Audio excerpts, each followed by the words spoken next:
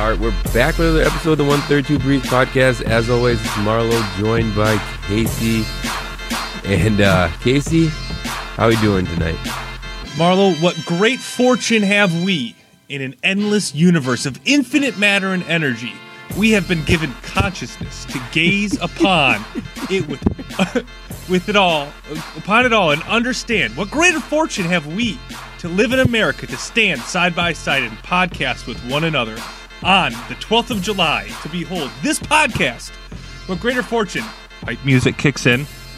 Like the force of life itself, we are written on the world, a belief etched on the shining machinery of our mind, immune to vagaries of time, forever entwined in the grip that binds our atoms together. When history collapses, Marlo, and existence has no meaning, our podcast will still stand. For our obligation to fight for an idea, for a conviction, for freedom.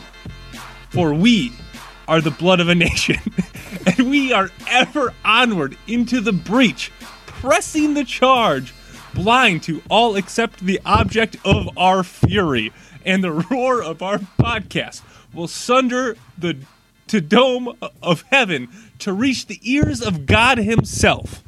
The number one ranked podcast in your hearts, The Breeze 132 podcast. I'm good, Marlo. How are you? Wow. Wow. Bringing the thunder to start this off. That, as I'm sure you know, Marlo, was the introduction that Joey paraphrase the introduction of Joey Chestnut during the Nathan's Hot Dog Eating Contest. We'll talk more about towards the end of the show. But that was the most baffling thing I've ever heard. So I sat down and transcribed it. And I was just going to read it. But then I was like, no, I'm going to act like this is the intro to our podcast. Yeah, wow. I'm doing pretty good. Yeah. Wow, I'm fired up now. I'm ready to go. Ready to go like Joey Chestnut eating 70-something hot dogs. Yeah. About to spit fury into this microphone. There is a bit of weirdness when I was reading this, and I was like, wait a minute. Like, the fact that we put this on the internet, and hypothetically this could, be intertwined with history somehow. Not that it would, that it's that important, but, like, there is a little bit of, like, living on beyond us that kind of struck a chord with me as I, when history collapses and existence has no meaning. Our podcast. As long as there's internet, there's the internet, we'll still be there. So that's something. And now we will continue to not live up to that expectation whatsoever. Last day of T-ball for me, Marlo. So the season is done. My first season is under my belt, coaching that is. Yeah. Yeah. All right. That's how I'm doing. How are you? One season down. Hopefully you learn from your rookie mistakes and you're able to carry that into the off season. Work on what you work on. Just trying to get better. Just trying to get better. Yes. Yeah, man. Yeah, I'm great. I'm good. We won softball tonight, so keep on that tip. That's good. Keeping the train rolling. And we have, not only do we have finals basketball to talk about, the All-Star game is going on. Again, I know we talked about things happening, but just it's weird that we have the All-Star game and the finals going on at the same time, but I'm not complaining. I'm sure you're not. Yeah. Well, I'm sure you will. Soccer talk about, we'll get back, like you said, get back to the hot dog eating contest and some other things down the line. So, as we always do here, we'll start with our friendly friends, the Badgers. Yeah, well, I guess nothing really happened with the Badgers per se, but we continue to see the name and likeness, or name and image and likeness, whatever it is, NIL, continue to roll out. And it really just, it seems like there are there, well, I guess. There are no rules. Okay, so I feel like there's supposed to be rules that are out there, but I keep expecting them to be like read to me or somebody be like, look, this is the playbook of how it's going to happen. And then it just doesn't happen. And we hear stories and stories about, obviously last time we talked about Graham Mertz's Transformers logo. Although now I don't know if I said this at the time, but it looks more like the GameCube logo. Yes, we did have a discussion. Well, not online. Yeah. But I had a don't know if I said it on the discussion podcast, but I'll say it now. So Yeah. we had that happen, and that was kind of one of the first things. Now we're seeing kind of the Wild Wild West, it seems like. People are getting clothing deals. I don't know how I followed this one Twitter account, but they're just like partnering with all these athletes I've never heard of at all levels of college competition, and all sorts of Barstool's competitions. doing it. They're taking on athlete rosters. Yeah. Anyone that's a college athlete, sign up, which is Yeah, awesome. it pretty much seems like if you have an ability to make a T-shirt, you can Yeah. sign college athletes, which is an interesting time. I did see some of Graham Mertz's T-shirts. I don't know, Yeah. not the biggest fan. No? No, I don't know. Not a fan of the cartoon Mertz. I think No. I agree. I forgot who said it. I'm waiting for the Heisman edition, and then maybe I'll purchase one. Yeah, if we can somehow intertwine his name with Heisman, I think even jokingly like we did with Hornibrook. Yeah. I think that would be really fun, and maybe I'd go for that. But just like, hey, he's number 5. Here's a T-shirt that's number 5. I'm like, okay, I don't know if I need that, but there are some interesting things out there. I think the craziest thing I saw, or maybe the most audacious, was a Miami gym owner just said he's going to pay over $500,000 to athletes. That was his plan to to for use Miami them on athletes. to have them advertise on social media. Which, as a gym owner, one, how's his marketing budget $500,000? Just he's going to get over $500,000 just to give away to the team. 2, very smart idea Yeah. to have the whole roster of the Miami. I was almost say Dolphins, Miami Hurricanes. The Miami Hurricanes advertise on social media. I'm sure Yeah. I'm sure it's going to kill. I'm pretty sure it's going to kill. So Yeah. just from gym owner, that's pretty clever. That was, I think that's the most ambitious. I don't know if ambitious is the word. Foresight one I can see is like as far as like because I think it boils down like $500 a month in the RL, $500 a month for every player. Oh, okay. So the total is big, right? But Yeah, like that does feel big. it- When you say it like that, it doesn't feel right. That's what. insane. Yeah, exactly. So, but did you see Master P's son? No, I did not. So Master P's son, who's a 3-star going into, I think Tennessee Tech, it's a HBCU. He signed a $2 million deal. Oh, with Master P, or No, with his son. somebody? No, he signed it with. Hold on, I had it right here. This is bad. This is bad radio. It's great radio. I think it's fantastic so far. Oh, there you go. Yeah. No, it's with. What's the name of this company? $2 million deal. I just had It's it. not No Limit Records. Not No Limit Records. It's some Dude. app. It's literally like web app company. Which So it sounds sounds weird. way lamer than No Limit Records. It does, but $2 million. Yeah, $2 million. $2 million deal. Web Apps America. Sounds fake, actually. to be a brand ambassador, just to be a brand ambassador. Web App There you go. America. Could have the No Limit Records like, oh man, I want to be sponsored by No Limit Records. Let's see if Yeah. we can do that. That'd be fun. Absolutely. So money's flying around, and obviously it's going to the players, and that's Yeah. clearly a change and something that I think we encourage and think is fair and what have you. But from a competitive standpoint, these are the teams that matter, and these are the teams that can compete. I guess this might be different short term and long term, but Right. so short term, does it change anything from if you're looking at just from the universities, right? Is going to be Alabama and Clemson again and again and again. Short term and long term, do you see this changing anything, or is it just more or less going to remain the competitive landscape as it is now? If we're talking short term, like 2 years, 3 years, right? Mm-hmm. I don't think it changes much. But, and I think I'll put a caveat on this.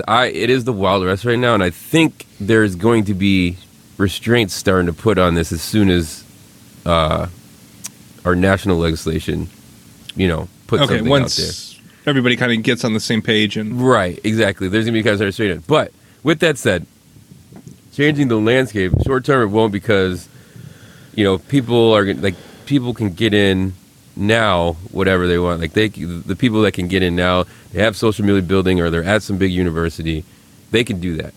But I think where that changes is what type of exposure can you get to be able to get these deals, right? Right. And that's gonna make the richer. That's gonna be the Alabamas, the Clemsons, the Notre Dames, right? Who have the notoriety, and those will carry more because they'll have more value to be able to have the opportunity to be able to get some of these deals. Because if someone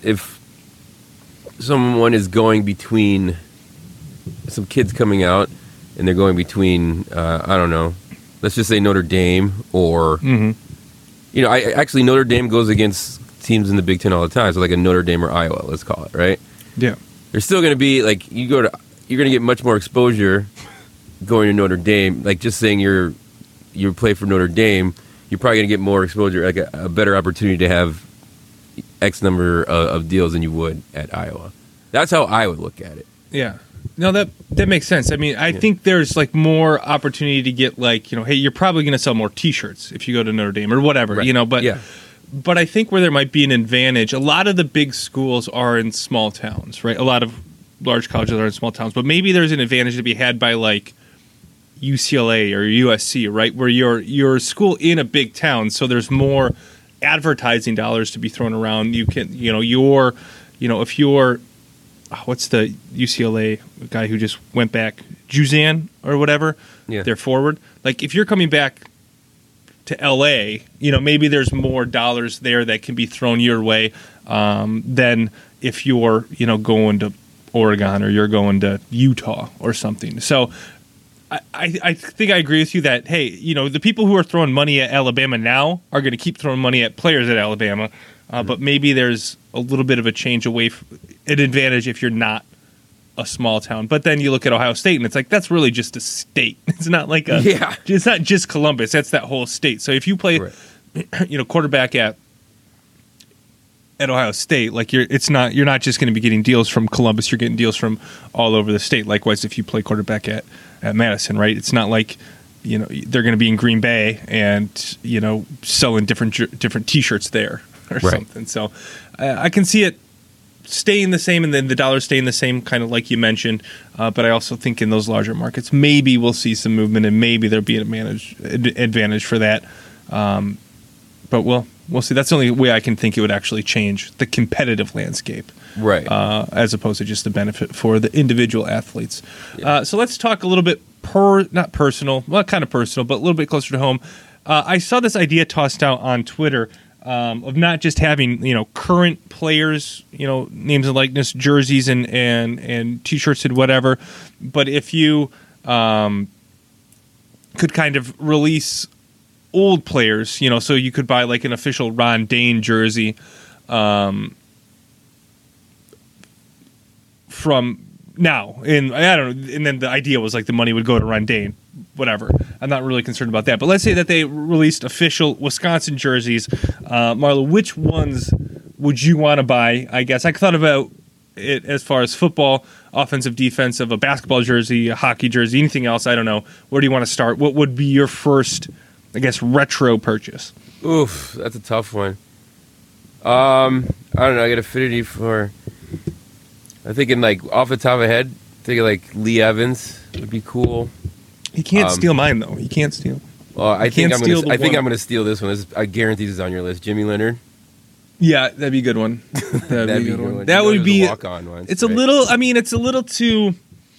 He was a walk-on. You could do the holding up the J and the L hand thing. That's always fun. Yeah. He did win a dunk contest, Marlo. True. Yeah. He's from a town of like less than 400. Yes. I think I've heard that. I feel like there would be a little bit too many of those because he's on the coaching staff. True. So I don't know about that. Lee Evans was going to be my like. Fine, I'll take Chris Chambers. You can have Lee Evans. Okay, Chris Chambers. That's a good one. Because I don't think I would want to go running back. I think so when I buy jerseys, Marlo, I don't like to have like the most obvious one. Like if I'm a Packers fan, I am a Packer. I don't know why I said if. Like I'm not gonna have an Aaron Rodgers jersey, right? Because everybody has Aaron Rodgers jersey. I want to have like somebody else, like Got it. a Bubba Franks jersey or something like that's a little bit older, something like that. I think that's cool. So Lee Evans, I mean, that's a very obvious pick, right? He played for 5 years and was amazing. But I think the most fun memories I have, almost when I was a student in the student section, involve Lee Evans. So Yeah. I think that would be really cool. Fine. I'll get a Sherbert jersey. You might have to special order that one. I don't know how many they would make of that. On the defensive side, I would like. So what would be really cool? I guess is on the defense side. Somehow, you know how they do the split jerseys. Yeah. But if you could do like a 3-way jersey of the Watt brothers, Ah. I don't know how it would work. Yeah. Because it can't really be a split jersey. They have the same last name, so that would be weird. Yeah. I can't envision it, but that would be fun. That's fun. Yeah. Obviously, into those individually. But I think it'd be really cool to have a Scott Starks jersey. Scott Starks, that's a good one. And imagine how people come up to you and talk about the time that he, Yeah. who I'm blanking on the Kyle Orton. Kyle Orton, the time that he knocked the ball from Kyle Orton. You could just have that conversation all of football Saturday, every Saturday. I think that would be a lot of fun. That's good. I like that one. How about this? Erasmus James. Oh. Did you know he bought me a shot at a bar once? Oh, did he? Well, to be fair, he bought the whole bar shots, and I was there. Was this when he got drafted? Yeah. Yeah. I did hear this story. No, it was the year. Story. Was it when he got drafted, or was it? It was either when he got drafted a year after. He came back and he was like, shots of whatever. It was probably some crappy, on me. And they just like lined him up on the bar, and I was there. So, that's awesome. I talked about it. That would be a fun one. That'd be a fun one. He was a mean dude. Yeah, dude. On the field, yeah. He's nice off the field because he bought me a shot. on the field. Those are good. All right, basketball. I feel like Kaminsky's a little too on the nose. Okay. Devin Harris was my next thought, but I think I would want to go a little bit more old school and go Kirk Petty. Ooh. From that Final Four. That would be, I think, pretty apropos for me. Yeah, that's good. I'll give you, we'll be more school. I'll go Michael Finley. I'm sure he needs the Bucks right now. Yeah. Sure he needs the Bucks. I think technically I'm related to Mike Wilkinson, so maybe I'd get one for free then. He's like a distant cousin or something. This has been told to me. I've never looked it up or looked into it, but it's been told to me. So that would be a little too on the nose. I think when I had my longer hair, a Zach Morley jersey would look pretty cool. There you go. That'd be fun. Yep. I like that for you. Yeah. Zach Morley. The hair's short now, so I can't really pull it off. I don't know. Who would you think for people, Marlo? Finley, you'd like to go with? Well, yeah, I like Finley just because it's older school. But I think, someone more present. Who am I thinking? Oh,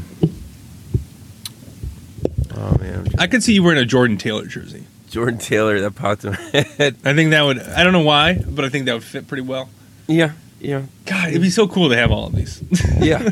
Would I ever buy all of them? No. But if they were available, I would. If they were, I would definitely look at them, possibly put them in like a checkout cart on the internet. Yep. Yeah, if they're on Amazon, they'd just be constantly on the checkout cart. Change my mind about 100 times. Later cart. Any one of the chubby punters would be funny. Oh, yeah. Didn't even think about that. So for hockey,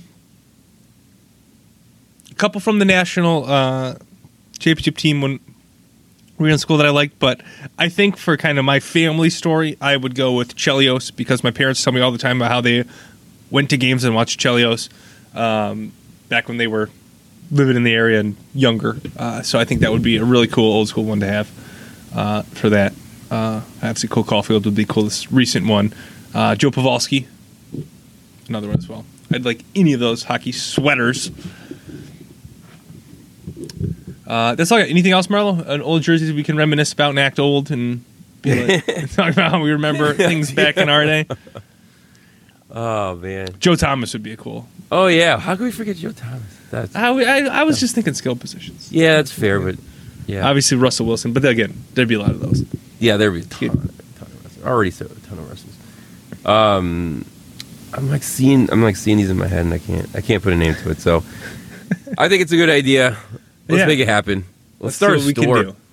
Let's just start a store. Let's just start a store. Let's start a store. Reach out to all the former Badgers, especially the ones who've had successful professional careers, and see if they get back to us. Yeah, exactly. Just slide in some DMs. It's fine. What has that not worked for us? Well, we got to shout out our boy Jonathan Orr, of course. Yeah, Jonathan Actually been on the pod. So. How can we forget? Yeah, Jonathan Orr, for sure.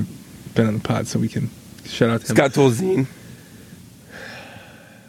Imagine the conversations you'd have with that on. He's the second most efficient passer in Wisconsin history. Who was... hold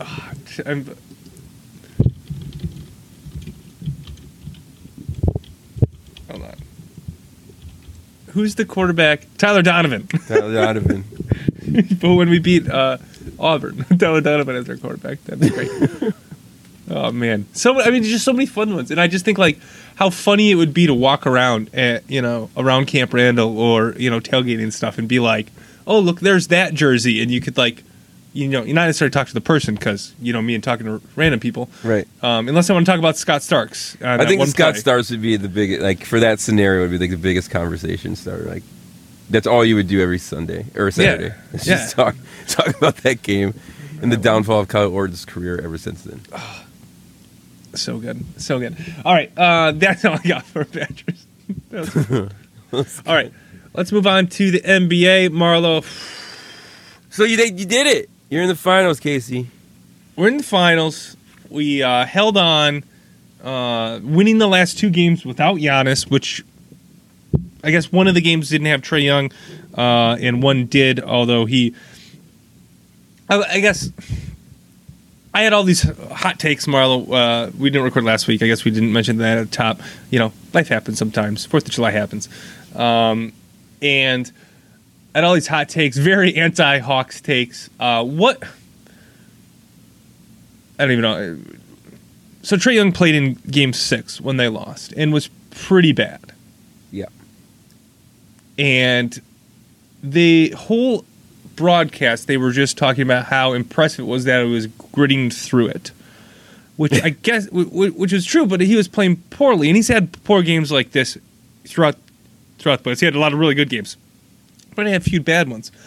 And like I was just sitting there going, if he's that hurt, don't play. Like, why are we showering praise on him for playing if he's playing poorly and kind of costing the team the game because he had a lot of really bad turnovers?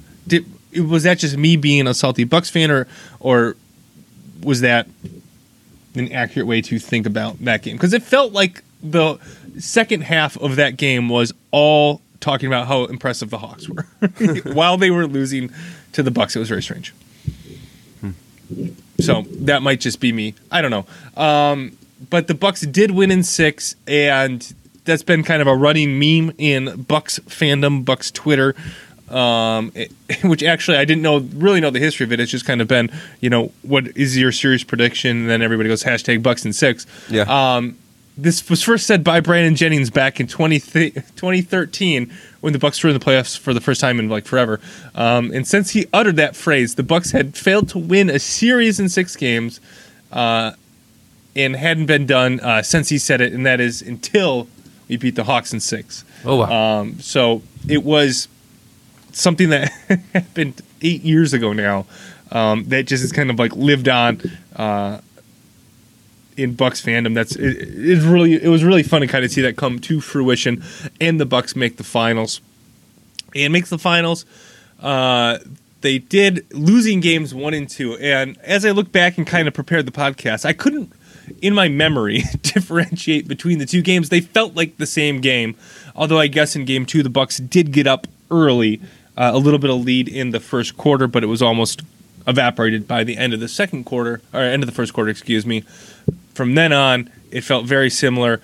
Chris Paul doing Chris Paul things, getting into a spot. Devin Booker doing Devin Booker things, getting into their spot. And in game one was the Booker game. Game one was the Paul game. That was the Paul game. Game two was Paul had 32 points. Game two was the Booker game. He had 31 points. There you go. Yeah. So a little bit of differences, but it just one of the guards kind of felt like they made every shot they needed to, and they did just enough on defensive end. Game one, from the Bucks side, Giannis just didn't look ready to be back yet.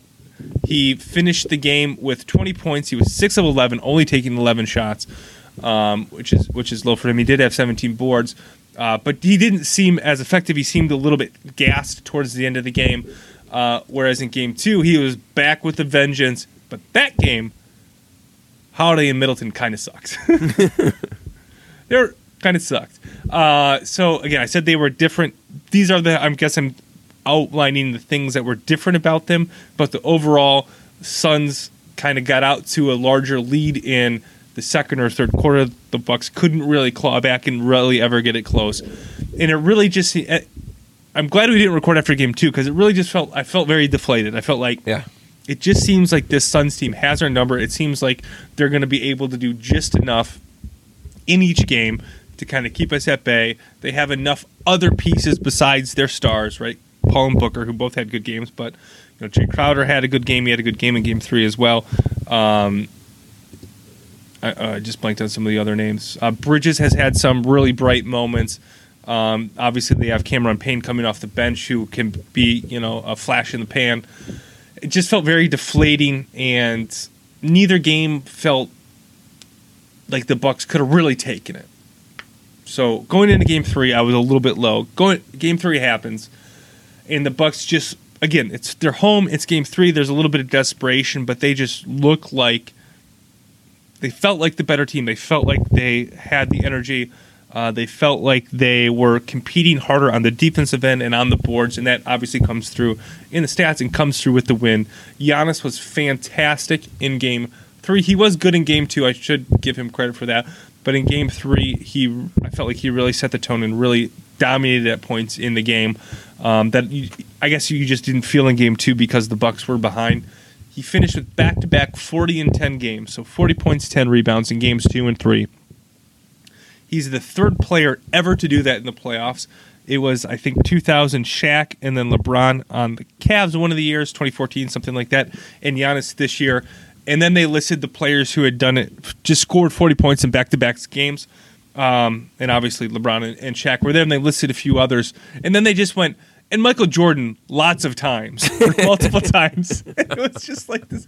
It's like all these people have done it once, and like Michael Jordan did it a bunch. It's just kind of like, oh yeah, he's there, doing it more than everybody else, which I just thought was a really funny throw in. And obviously, as a pro Jordan, anti LeBron podcast, I wanted to bring that up. But in the last two games, with the 40-point games, this is a point that Nathan Marzian, who, if you're not following him on Twitter, he's a Bucks fan. He's a great follow. He's really passionate Bucks fan. And his tweet, which I totally agree with, he says, these past two games really show how insanely good Giannis can be if he improves his weaknesses just a little more. Game 2, he was making his mid-range shots. Game 3, he was knocking down his free throws. So just him kind of being pretty good at two of his quote-unquote weaknesses catapulted him in this 40-10 range that only Shaq and LeBron have been to before. And I just think just shows how great Giannis is, but also how great he can be. So that was really exciting to kind of see that in back-to-back games and see it in a winning capacity in Game 3. From what was different from Game 2 and Game 3 that gave us the win, I already mentioned the defensive intensity just seemed to be a bit turned up a bit. But Jrue Holiday felt different. One on the defensive end. He's been all over the place on the defensive end, I guess, throughout the series, but it really stood out to me in Game 3. And his shot making in Game 3 was much better. Combined in Games 1 and 2, he shot, I'm going to say 11 of 35, something like that. And in this game, in Game 3, he shot 8 of 14. So he was very efficient with his shooting, finished with 21 points. It just felt like when he was going to shoot, I had a confidence it was going to go in where I did not feel that way at all. in games 1 and 2. Freaking Jay Crowder is kind of my nemesis in this series, my fan nemesis. Just watching him, he never commits a foul in his life, which always annoys the bejesus out of me in an opposing player. And he shot 6 for 7 from 3 in Game 3. I mean, this game could have got ugly, but Jay Crowder kind of kept him in it, shooting 6 or 7 for 3, 18 points. I guess he's kind of coming law of averages. He was 0 for 5 in Game 1, but he's out there to get under the skin and get under the skin of me, at least. He does. And then your boy Marlo Frank Kaminsky got some minutes in this game with Saric out. Little nervy minutes, got a couple buckets, got kind of toasted on defense a little bit. It's going to be tough seeing him out there, I think, in this series. What did you think of the Kaminsky minutes? Yeah, it is. What's this? Who got injured again? I forget his name. Sarge. As soon as we went down, thought Kaminsky was up. Good to see the guy running around. It seems like his minutes were very scarce before the injury. So he's getting his feet up under him, working some. I think I saw him do a pick and roll at Game 3. I was like, oh, that's so familiar. Why don't you do that more? You got Chris Paul. But then I realized, that's, Kaminsky is Kaminsky at this point in his career. But it's good to see him out there. Good to see the boy out there. Because he was becoming he still is, but he was becoming the bench guy that they started to zoom to every time because he was doing something. Yeah, it was weird with him. I guess he was playing this game, but I noticed him on the bench. All the other bench players were in their warm-up. Kaminsky's not. Yeah. But I guess he was expecting to get in. One of the other differences, I guess, in Game 3 was Ayton was in foul trouble. So, a combination of things. One, the Bucks went a little smaller, playing Giannis at the 5, which makes it a little harder for Ayton to be out there. Also, he was in foul trouble. He only had 24 minutes. He shot extremely well. I think he made 7 of his first 8 shots, something like that. Finished with 18 points, but he was a little bit less effective in Game 3. Something I forgot to bring up earlier. Anything else? Bucks. So confidence meter, Marlo. I mean, being down 2-0, you got to win all the home games. So Game 4 is still a must-win. I'm hoping that. So I feel like we made enough adjustments to win Game 3, and supposing the Suns can't make counter adjustments, I hope to win. I almost said expect. I don't expect. I hope to win Game 4 and really make it a series. And then you're down. If we win Game 4, you're down to a 3-game series. Obviously 2 on the road, but I think at that point you kind of have the momentum. Then they need to win Game 5 back at home. Comes a lot of pressure, a lot of nerves that they haven't had yet. I'd say, I don't know. What scale should I use, Marl? I can't even think of a scale to use on how nervous or confident I am. Scale 1 to 10. Where are you at? 1 to 10, 1 being like it's over, I've given up, and 10 being like we got this, no problem. Yep. Like a 4. 4, okay. Yeah. All right. It's not terrible. Because a 4 is kind of factoring in we win Game 4. If we lose Game 4, I'm like at a 1. Yeah. Like, well, it's not a series. I feel like it's over if the home team loses, right? Yeah. Which I hope will be Game 5. Yeah. Which, can we talk about the Deer District for a second? We can, yeah. That thing, it's getting huge. They made a new section, right? It started off as just like one section. Now I've never been down to the new Forum, so I don't know exactly how that's set up, but it looks like they're rocking. They're having a good time. Shout out to our girl DJ Shauna, for leading that up. Again, you come on the podcast, you blow up. If anybody's looking to blow up, come be a guest. Yeah. Direct correlation. Direct correlation. So yeah, that looks fun. I don't know. Like, I feel like. Does it? You're not a fan? I love that it exists. Yeah. It looks insane. It looks like people there are having fun. Right. So I look at It would not be fun for me. Yeah. Okay. I can see that. I feel like one of the first ones of these, maybe it wasn't, but the first noticeable one was when the Raptors were doing it. Mm-hmm. And like, that always looked lame. I think Miami tried to do it. That's just people trying to look cool.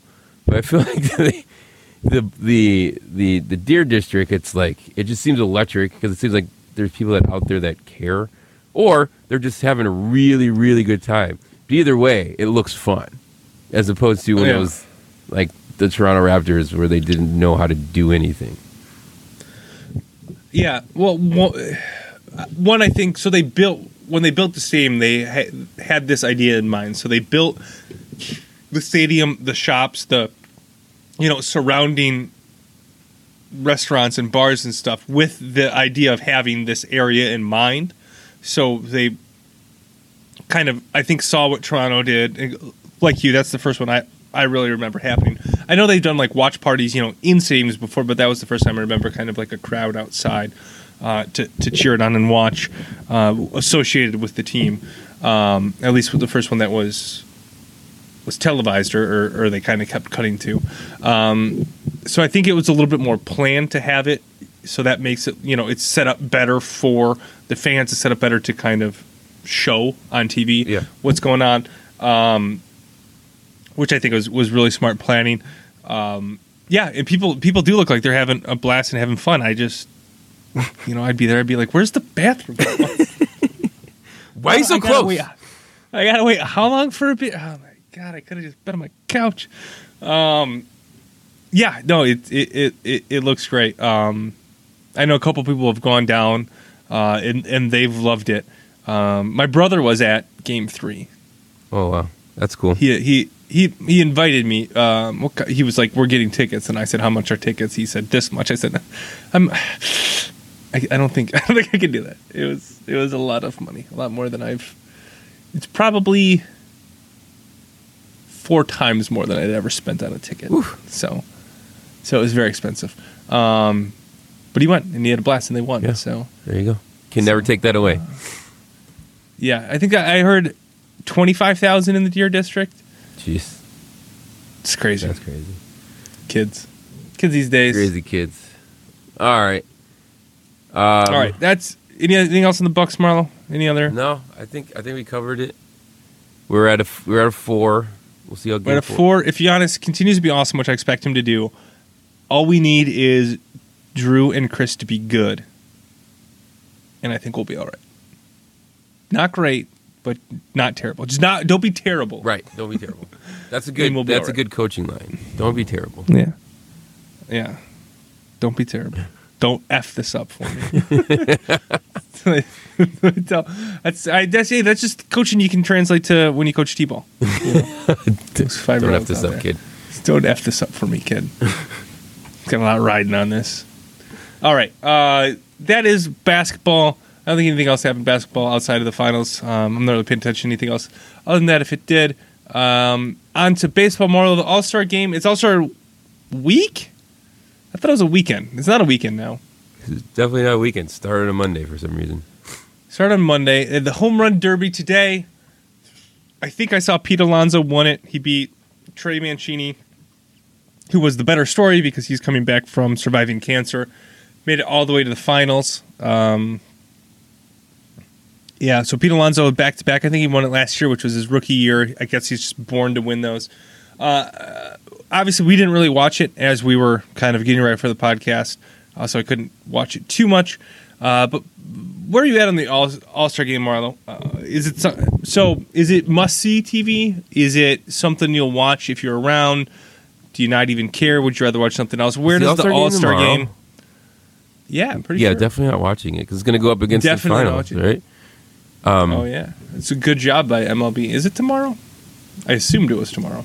Yeah, I'll make this. I feel like it's tomorrow. We're getting the stats department on it. But even if it's not really a stat. So if it's tomorrow, it's definitely not. It's taking a back seat, right? 100%. Oh, we are also missing the All-Star Celebrity Softball game, Marlo. That's happening now. Ah, shoot! I didn't get my invite. They knew you had to play today. So you were already. The MLB All-Star game Tuesday. Yeah. So no, going up against the finals. Tuesday. No, the finals is Wednesday. Oh, there's not a game tomorrow? Shoot. All right, never mind. Pretty sure. I'll watch it. I'll tune Wednesday. in. I'll tune in. Yeah. I'll tune in. I don't know if it's must see. I like it now. That we got I like see what the White Sox players are doing. See some of the favorites. I'll kind of go in and I'll go in and out unless it's and then towards the latter, if it's a good game, past the seventh inning, I'll start watching with intent. But I think a lot of people say they like the baseball All-Star game because they can play like they would play a real game, and they do for the most part. Yeah, no, actually they do. But with that said, it's like I don't know. Sometimes I'm all in, sometimes I'm not. This season, I'm like, yeah, we'll see. But I don't know if it's going to draw me in. I'm a little bit more into it than you. I'll watch it. I like the matchups. I think it's fun. At least from a competitive standpoint, like you said, it's pretty good. I'm looking at who's playing in this. I turned on the All-Star, the softball game, and The Miz was talking. Ooh, The Miz. So that's great. Quavo is up right now. I don't know who that is. I don't know any of these people. The Miz is there. DK Metcalf is there. Oh, boy. Bunch of... He's fast. CeCe Sabathia is there. Derek White, he's apparently a basketball player. Oh, Jenny Finch, she's one of the team captains. Hunter Pence, well, he's a baseball player. Yeah, I don't know any of these people. All right. Residente, is that a person? That's a... Oh, my gosh. Okay, it's basically artists and singers I've never heard of. So that's fun. Yeah, good I can't wait to watch that when we're done recording. Yeah, I enjoyed the All-Star game.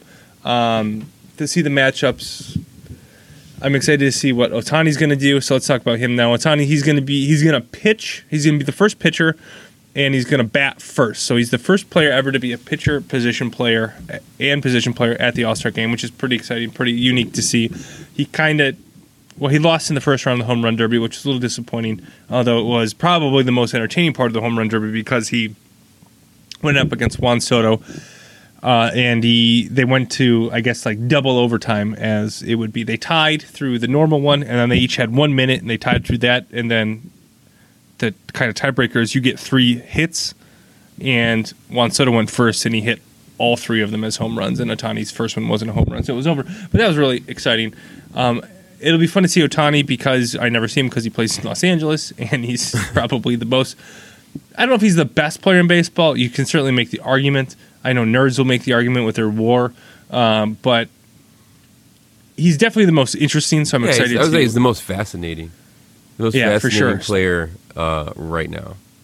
Yeah, to see that. I always like watching my team's players, who we'll talk about in a second, in there. And then just the individual matchups that you can get, although I think I say this every year, but that's less interesting because we have interleague play now. But still see some of the best facing up against each other is always really fun. I'll try to get my kids to watch it, and I'm sure this year won't be interested at all. I just remember when I was young being like, wow, All-Star game. I know all these people. Yeah, for 100%. I remember young, you knew all those people. It was a joy to watch, and I'm talking like before the we're going to make it mean something games. Yeah, but there was a little bit of joking around as much as you could do in baseball. I remember, what was the pitcher's name? Randy Johnson. Yeah, throwing that wild pitch kind of on purpose over. I see his face. I can't remember the guy from Philly, Kurt. Anyways, but just where it's like that. And then you get the moments where it's like Barry Bonds getting robbed of a home run in an All-Star game, which is awesome to see. So, but to your point, like I haven't had the time or effort to get to know all these players, and and even like the who are the superstars, right? Right. I think you're alluding like the late mid to mid 90s, where I felt like it was a golden era of baseball where a lot of superstars were in the game. Right, and it's like, I'm going to be able to watch Greg Maddux pitch to Ken Griffey Jr. Yeah, exactly. and being like super hyped about that, or Randy Johnson pitching to Chipper Jones or something. I guess apparently I just wanted to see the Mariners play the Braves, I guess, in this analogy. But as I remember, Frank Thomas or whatever. Yeah. Like I remember like wanting to see these matchups, and it being so cool. And I think that was a lot because I collected baseball cards, so it was like I would have these matchups in my head, and I would be able to relate to it a little bit more when I'm 10 years old or whatever. So there's still a little bit of that magic in the All-Star game to me, and then I turn it on and it's just the announcers going on and on about stuff and just trying to have fun, and it's like, this is not what I remember, but nonetheless I still enjoy it a lot. We'll try to get my kids to watch it. I should do the whole thing where I'm old and I complain about it being on so late so the kids can't watch it, and it's killing, and how that's killing the game. Yeah. Right? That's a fun take to always hear, but there. So I won't do that, even though I just did it. From a local standpoint, Marlo, the Brewers have now 4 pitchers. Well, kind of still 3. It was announced that they had 3 pitchers. Woodruff, Hader, and Corbin Burns were all stars. Woodruff withdrew because he pitched too recently, so Freddie Peralta is now in. So I think it still technically counts as 4 pitchers going. Even though only 3 will be there to actually be able to pitch in the game. But I think that just kind of highlights the Brewers, who are still in first place despite a pretty rough series against the Reds, losing 3 of 4 with some terrible, terrible officiating disasters in that series. But we don't like to get into that sort of thing on this podcast, never. So I never won't go into about refs or umps. Yeah, we won't go into that too much more. But now I derailed my own thought. But so it just shows first place Brewers, the fact that they don't have, I guess Omar Narvaez is going. Okay, so they have a position player, but initially they didn't have a position player going and had 3 pitchers going. Just shows the dominance and how well the Brewers pitching has been this season. But now Narvaez is going because I think both Posey and Molina, who are in over him, can't go, and it is ridiculous that Molina was in over him, but that's just kind of people know that name because he's played for 1,000 years, and that's why he got voted in, but I digress. So yeah, some Brewers representation, which will be fun to see. Marlo, how about your White Sox? Yeah, speaking of down pitcher, the White Sox have 3 pitchers going as well as a position player in Tim Anderson to represent AL for the White Sox. And that's kind of a testament to where they are right now. They're currently in first place on a pretty decent win streak. I've had a number of injuries, but these guys have been able to step up and really carry the team up until this point in the season. So it's cool. It's good to see some more White Sox players on the All-Star game. Again, that kind of piques my interest a little bit. When are they going to get in? How many pitches are they going to get? Right? When is Tim going to be able to bat? How many bats is he get? Probably going to get like 1. But right. those are those are the things that kind of keep me in the game. Right. Were there any White Sox players who you think should have been, or the narrative is that they got hosed by not being there? Well, it's like Abreu. I mean, Abreu's hurt right now, so that's probably a big part of it. But he was definitely. I mean, even with his stats up until a couple weeks ago when he got hurt, they were still there. But I think currently playing, I don't think anything deserves the snub mark. But yeah. Okay, for the Brewers, Narvaez was the snub, because especially since Molina got in on the whole Cardinals rivalry, and the Cardinals being the Cardinals and Molina being Molina, just was really annoying. But I think his foot's hurt or something, so he wasn't able to go. So that was the one that you kind of pointed to and said he should have been there. But other than that, I don't think any position player even was close to being. I guess you could argue Willie Damas, but he was only on the team for a third of the season. So. But he's been great since he's been there. So, all right, All-Star game tomorrow. Who you got? Moderately excited. AL always wins these things, doesn't it? Yep, AL. All right. Anything else on baseball? I think the AL wins. All I want is that the Brewer pitcher doesn't lose. That's avoid disaster on the pitching end and hope for hits on the offensive end. That's pretty much how I watch Brewers in All-Star games. But I could see I could see. I feel like Freddie just pitched, so I could see him being one of the pitchers not used if they don't use all of them. So that's it for baseball. All right. That's all I got. You got anything Nope, else? that's it on baseball. Now we get to what everyone's been waiting for. They've been dying to hear it. Casey's corner kick. Oh man, this is what a weekend it was for soccer. It's disappointing because there was this whole narrative that was possible. One of the two hit, the other didn't. Not a redemptive narrative, that isn't really it, but like a kind of finally turning the page or achievement happening. Let's start with the positive half. In the Copa America, Argentina-Brazil final, it's always amazing when these two teams play. And the Copa America from, I'd say, basically throughout the knockout stages, but definitely semifinals and final. Just there was an intensity to these games. And a lot of times that can go one of two ways. It can just be a flop fest and really frustrating to watch. But in the semifinals and finals of Copa America, it was very aggressive. There was, sure, people going down. But there were a lot of aggressive tackles. There were a lot of hard yellow cards. It was really entertaining to see a lot of good soccer. In the final, Argentina versus Brazil was no different. Messi finally wins, and then this is the headline, kind of, I guess, for the weekend for me as a Messi fan. He finally wins his international ticket. He finally gets that bugaboo off of his back. He had been in 9 finals before this. This is the first win. He's now 1-10 in finals. And yeah, he achieves the one thing that has eluded him his entire career. He was fantastic in this tournament. I think he had the most goals and the most assists, which is, it's just funny how soccer works sometimes, because he was probably the best player throughout the tournament. But in the final, he wasn't really a factor. He was there. He actually botched a chance to seal the game. He had essentially a one-on-one with the keeper that he just kind of fumbled, and the keeper was able to save.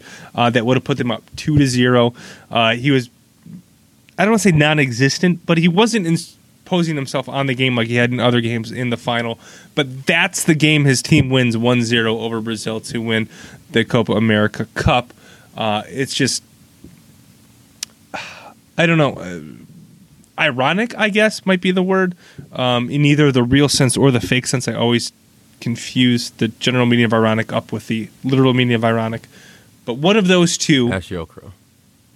Yeah, and in one of those two ways, it was ironic that he was relatively poor in the final, that he actually won.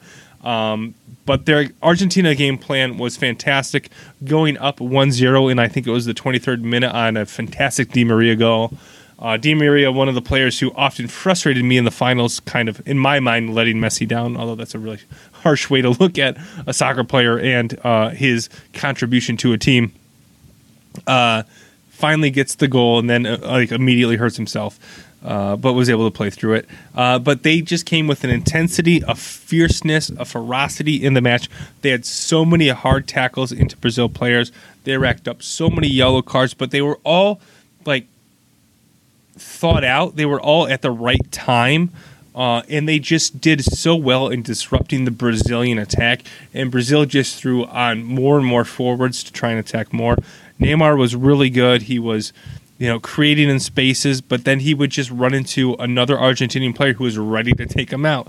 And it's not that Argentina is the first team to ever try this against Brazil, because believe me, that's most of what South America does, or maybe possibly the world does against Brazil, is you try to kind of rough them up, make the game ugly, slow the game down, get your chances.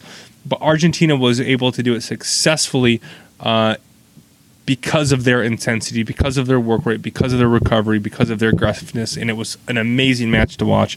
And it was so cool in the final moments. The whistle blows, Messi falls to his knees, and you just see the entire team kind of swarm around him to celebrate their victory with him. Then they lift him up, they're throwing him up. It was just kind of a culmination of his career that was just really, really so cool to witness and so cool to watch, from my personal, fan standpoint. So then, with that backdrop, that happened Saturday night. The Euros happened on Sunday, and I kind of thought there's no way that this game can kind of live up to that game as far as an entertainment value. And I guess for a large part it didn't, in the sense that there wasn't a lot of back and forth. There wasn't as many, it didn't feel like as much intensity. That might not be the right word, but there wasn't as much, I guess, vigor in the game between England and Italy, and that was probably because England scored right away in the 4th minute. So England scored in the 4th minute. Travis Shaw, I believe, got the goal. I'm blanking now, but I'm pretty sure he did. And then England just kind of defended, and they were like, "We're going to try to win this game 1-0," which I think was a mistake. And I thought they should have put a little bit. Obviously, it's easy to say that in hindsight, but even watching the game, it felt like their counterattacks weren't being effective enough to just sit back and hope you catch them on the counter. They needed a little bit more play through the midfield to get those forwards involved, to get Sterling, to get Kane involved. When they tried to hit him on the counter, they just seemed like they hadn't had the ball in a while, didn't really know what to do with it. They needed more cohesiveness through their team, but they sat back too much, and they waited for Italy to attack. And Italy just kept coming in wave after wave, and finally got their goal in around the 60th minute, and then that changed the game. England still didn't feel like they were coming forward to attack. They held on into extra time, and it went down to extra time and into penalty kicks. So I guess for what the Copa America had in intensity and kind of fun soccer, Euro had in the dramatics, because you had extra time, which is always dramatic, and then you had penalty kicks, and you kind of came into the penalty kicks with the knowledge that, hey, England screws these things up all the time. Italy has been relatively successful at them. So in a fan's mind, in my mind, as I'm sitting there, I have this expectation. You presume that the players don't. I guess Italy's players would kind of have a comfort in being in penalty kicks. They advanced on penalty kicks against Spain in the semifinal. So you go into this, and I was surprised how much I ended up rooting for England, just because I didn't going into the game. I don't think I really cared who won. I wanted it to be an entertaining game, but I wanted. I guess I didn't want England to lose in PKs, just because it just felt too heartbreaking. It felt too tough for them. And then, of course, that is what happens. England subbed on 2 players specifically to take penalty kicks at the end of extra time. They subbed on Rashford, and they subbed on Jordan Sancho, both of whom missed their penalty kicks. And I guess this was just so extremely heartbreaking for England fans. So Rashford misses, he hits the post. He does everything right. He gets the goalkeeper to dive to the wrong side. The goalkeeper dives to the shooter's right, so Rashford shoots left, and he hits the post. He was just too accurate with it. He just needed to put it anywhere else, anywhere on the left side, and he couldn't do it. Kane and Maguire make theirs. Sancho comes on. It's a relatively bad penalty kick, but the goalkeeper happens to guess that way, makes the save. So it comes down to Jorginho, who's Italy's last kicker. He's does this jerkish thing where he does this little skip, and then he tries to get the goalkeeper to move. So he does a little skip, and then he just tries to pass it when the goalkeeper dives to one way or the other. Pickford does amazingly. England's goalkeeper does amazingly. Gets the save on Jorginho. So now the next England kicker, he saved the game. The penalties go on. And it's just so cruel to give England this chance, this opportunity. Pickford's in this moment a hero because he made this save. A save he probably shouldn't make. A save that catapults him to like iconic level in England, only for Saka to come up. He's 19 years old. He's the youngest player ever to attempt a penalty kick in a Euros. And he just doesn't kick a good kick. The goalkeeper again guesses the right way. And England lose. It's just like they had all this hope from the save, and it's just immediately crushed by a missed penalty. And it was just the most agonizing. Honestly, I don't think you could have written a script that made it more agonizing for England fans. Maybe a later goal to tie it than what tied it, but absolutely brutal for England. Italy, deserving champions. They were probably out and out the best team throughout the tournament. They survived the Spain game. They played so well in the group stages. They were stout enough to defend in this game, and creative enough to get the one goal that they had and to win on penalties. They're deserving champions, but absolute heartbreak for England. So, entertaining, dramatic weekend of soccer. I know you enjoyed it, Marlo, I'm sure. Yep, always. And I know everybody's kind of looking around going, shoot, Copa America and the Euros are over. What do I do now? No worries, Marlo. The Gold Cup is here Gold Cup. to entertain you. And, of course, the Gold Cup is the competition of the CONCACAF teams.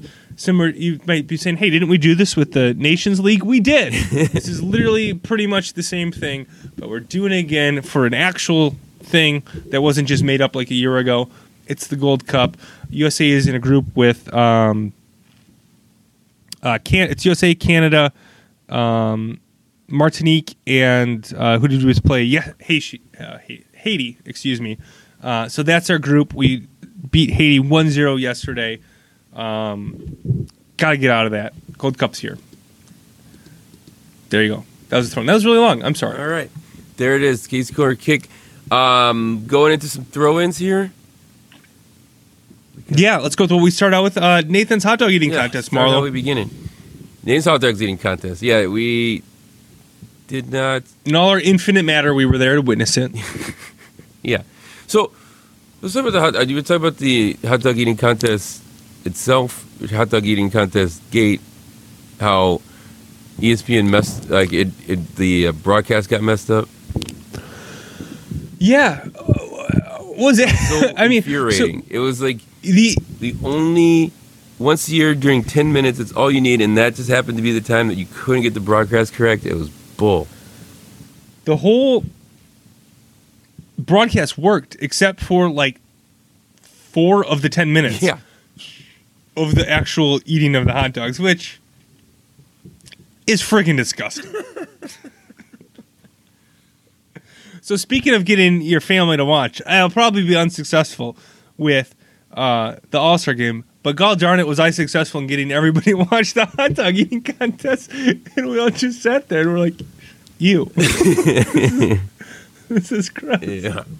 Why are they okay, so I don't know how that works. I don't know what a colossal mistake by ESPN to have that happen, right? I mean, just it's like you can't do that. You can't do that, ESPN. You're the worldwide leader, and that happens, which totally threw it off. Because I'm like, is my TV broke? Right. I'm streaming it. Yeah. Like, is my internet broke? Yep. Is it something with that? But then I see the bottom line scrolling still. Yeah. What a total letdown. The intros, obviously I read Joey Chestnut's, but all of them were hilarious. Everybody has their own little like gimmick or shtick. It was like wrestling the way they come out. It was absolutely hilarious. There was Joey Chestnut, obviously the hot dog eating champion. There was a kale eating champion there. There was a cheese curd eating champion there. And there was one more that I can't remember right now. But yeah. Lots of challenges. Apparently, Joey Chestnut can only eat hot dogs. I don't know. He can't eat the other things. It's focused, man. Breaking records. Broke his record, right? 76, 77, something like that. 76. Impressive, I guess. It was disgusting. 76 hot dogs, period. But 76 hot dogs in 10 minutes? Yeah. It's wild. It's crazy. How many? Okay, so you have 10 minutes, Marlo. Yeah. How many hot dogs am I Okay, not even. You have an hour. Okay. How many hot dogs could you eat? Because I think I could eat like 5. I think I can get the double digits. I think I can get the double digits, yeah. I presume we wouldn't do the like dunk it in water, like shove it in our mouths. I'm talking like you actually eat the hot dog. You put like ketchup and mustard on it and stuff. I'm not putting any ketchup or mustard. I'm not gonna. Whatever. Yeah, no. I think I could get. I think I get the double digits. I think that'd be a good get. All right. Well, sometime where we feel like throwing up, let's try. Let's do it. Do our own little slow burn of a hot dog eating contest. I guess watching Joey Chestnut himself wasn't gross because he's absurd and it doesn't seem like it affects him. Watching the other guys who are like holding their mouths shut as they swallow, that was a bit much. But I look forward to doing it again next year. Hopefully ESPN doesn't F it up. Yep. All right. What do we got next? That's in that. Next one, the match happened. Missed it. Purposely missed it. Had no interest in watching it. Your boy, though. Aaron Rodgers. Your boy, though. Aaron Rodgers and Bryson DeChambeau defeat Phil Mickelson and Tom Brady. So take that, Tom Brady. I just had no interest. I mean, I just couldn't. I couldn't deal with Aaron Rodgers smiling and having a good time because I'm mad at him. I'm mad at him right now. I'm mad at everybody in the Packers situation, but I love them all. And I just want to be him, like, chumming up and having laughs with Tom Brady and Bryson DeChambeau. That did not interest me in the slightest. So I didn't watch it. All right. But I have. Yeah. Yeah, I get it. I think last year was a bigger draw because there was nothing else going, like literally nothing else going on. Yeah. So that was cool. This one is, yeah, it was just kind of there. But I missed it, so I'm sorry. Well, and Bryson DeChambeau is not a big draw for me. Peyton Manning and Aaron Rodgers, I guess, are probably pretty equal as far as football famousness goes, right? Yeah. And obviously still have Tom Brady and Phil. Who was the other golfer last year? I can't even remember. It was Tiger. Because it was Tiger. Was it Tiger Yeah. last year? Oh, well, that's why. That's why I wanted to watch Yeah. it. I thought they... Was it Tiger? I think it was Tiger. I'm pretty sure. All right, whatever. I remember Tiger being in one of these. It must have been that one. All right. All right. I think it was just because if it was Steph Curry instead of Aaron Rodgers, I probably would have watched it. But I think even if it was Bryson DeChambeau, I probably would have watched it. But because it was Aaron Rodgers, I just didn't want to see him smiling and doing his whole "I'm in a great place mentally" thing. Jesus. That's important. I understand it, boy. but like, it's my football team. It's my football team. Like, I just didn't want to All watch right. it. All right. That's the match. Yeah. What else? That's the guy. USA basketball. Are they in trouble? USA basketball has lost 2 exhibition games leading up to Tokyo here. One against Australia, one against Nigeria, one against Australia. Not a good look. Not a good look at all. No. I mean, I think... Yeah, no, not a good look. They've lost 2 in a row. I think they were 54-2 in the previous 56 match, or previous... I think that was since we started using pros again. Yep. So that's why it's 56 games. I mean, losing to Australia, they're like a competitive on the national stage, right? I've seen Australia be competitive on the international stage, excuse me. But I think losing to Nigeria looks pretty bad. But to be fair... Nigeria just pounded their next game, and I forgot who it was. So they're surprising people. Okay, is what I'm saying. so maybe Nigeria's really good? I don't know. But I don't know. Are you worried, Marlo? Freaking Kevin Durant. He can't close against Australia. Close against Australia.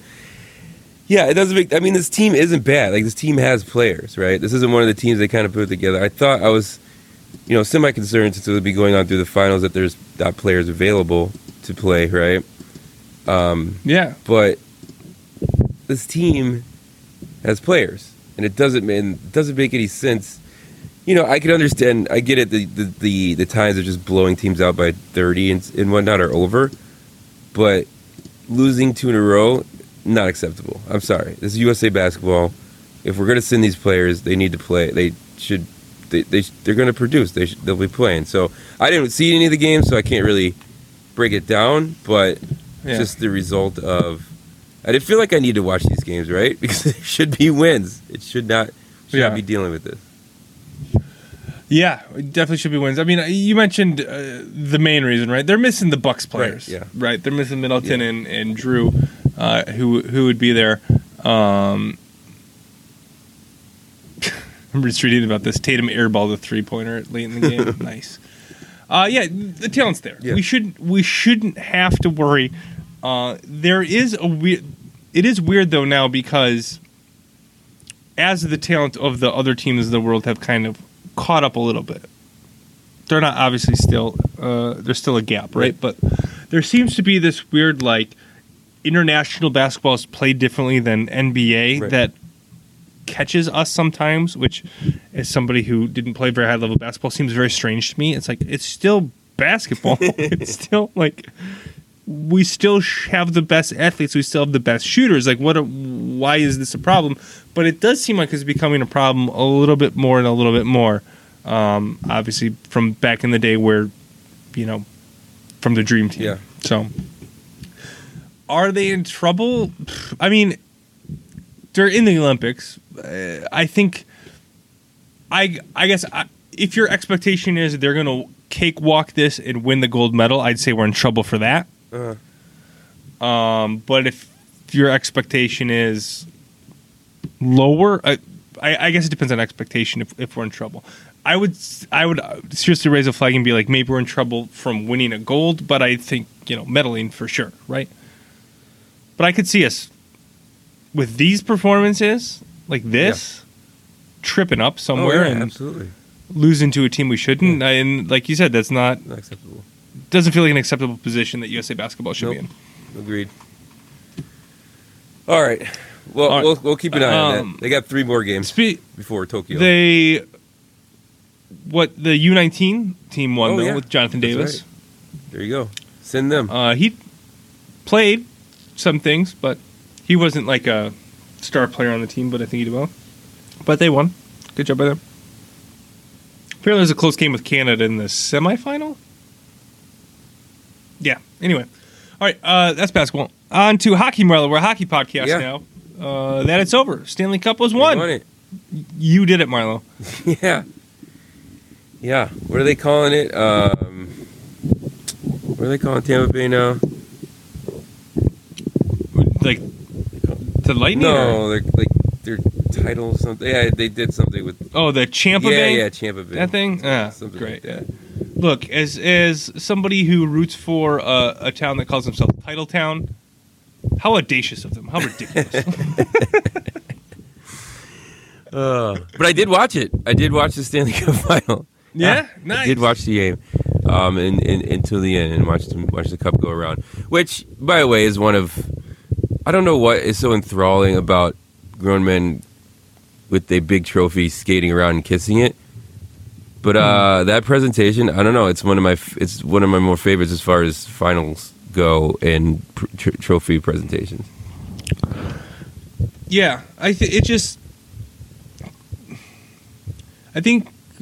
a part of it is just seeing the joy and like the achievement, because you see it in the moment, right? In most things, and I think sports, you have a lot of that, right? But in like normal life, you don't have any of that. You don't have any of like the kind of like, hey, I finally did it. I finally made it. Yeah. It doesn't really happen too often in normal life, and it definitely doesn't happen, kind of collectively with a group of people that you get to share together. So that I think that's part of why I think it's really, really special to watch. But I think the skating is part of it too. So I'm going to go from a real, like a sentimental reason to like kind of a funny one. The fact that they're skating around and holding it, it just adds like an aesthetic of that I really think is cool. I don't know why, but I like that they're skating and holding it. That feels really cool. But yeah, it is really fun to watch. And as long as teams I don't hate win, I've found myself watching a lot more trophy celebrations or like, cutting down the nets and things like that. Like I used to never watch that. Like I watched when Messi won. I mean, that was really sentimental for me, but I watched that. But I've been doing that a lot more where I used to just be like, okay, turn this off onto the next thing. Which is interesting. But yeah, hockey is definitely one of the ones I know I've watched a lot of. Why do you think you like it so much? I don't know. I think part of it's the pure joy. As far as they each do get like that time with the cup, where some of the other ones like the Lombardi Trophy, they kind of pass it around, but it doesn't not like individual time, right? And so they individually get to see the joy in each other's faces as they skate around. Yeah, and I think the skating's part of it. Like they're gliding around while holding this thing above their head. And maybe just the size of the trophy. Like the Stanley Cup is large. Yeah. Especially comparative to other trophies out there in other leagues. So I don't know. It's just I guess all those things combined kind of make it unique and different. Yeah, and it is cool when they're like, all right, I'm done with it. Here, I'm giving it to you, and now we're going to share in your celebration of it. And then they get to lift it up, and they get to do all of that. That's pretty cool. So yeah, Tampa Bay wins again. Obviously, I guess there were bettors on both sides, but I was kind of rooting for Montreal. The whole north thing. Yeah. Yep. I root for hockey teams, but. Yeah, I mean, they were the best team, back-to-back. Titles now for Tampa Bay, so Tampa Bay. Congratulations to them. There it is. All right. How many days a year is there ever a day in the year where there's ice in Tampa Bay? Like natural ice? No. Probably not. Most likely not. All right, any other throw-ins? Stats department's on it. No, that's it. All right. Days. That will do it. That'll do it for me, Casey. As always, you guys can find us on Twitter at 132breeze, myself at MarloJR, Casey at Prof Badger Fan. Be sure to like, subscribe, share, all that fun stuff. Casey, that's it for me. You got any last words? It looks like it can get below freezing in Tampa Bay. It's happened in 2009. It was 32. It's 29 in 2008. And then 35. So it's been below freezing once based on a quick Google search in 14 years? 13 years? All right. There you go. There it is. There you go. So, of course, they have the best hockey team in the world. All right. That's it for me as well, Marlo. Until next time, fellow fans, I hope all your favorite teams win all the sports.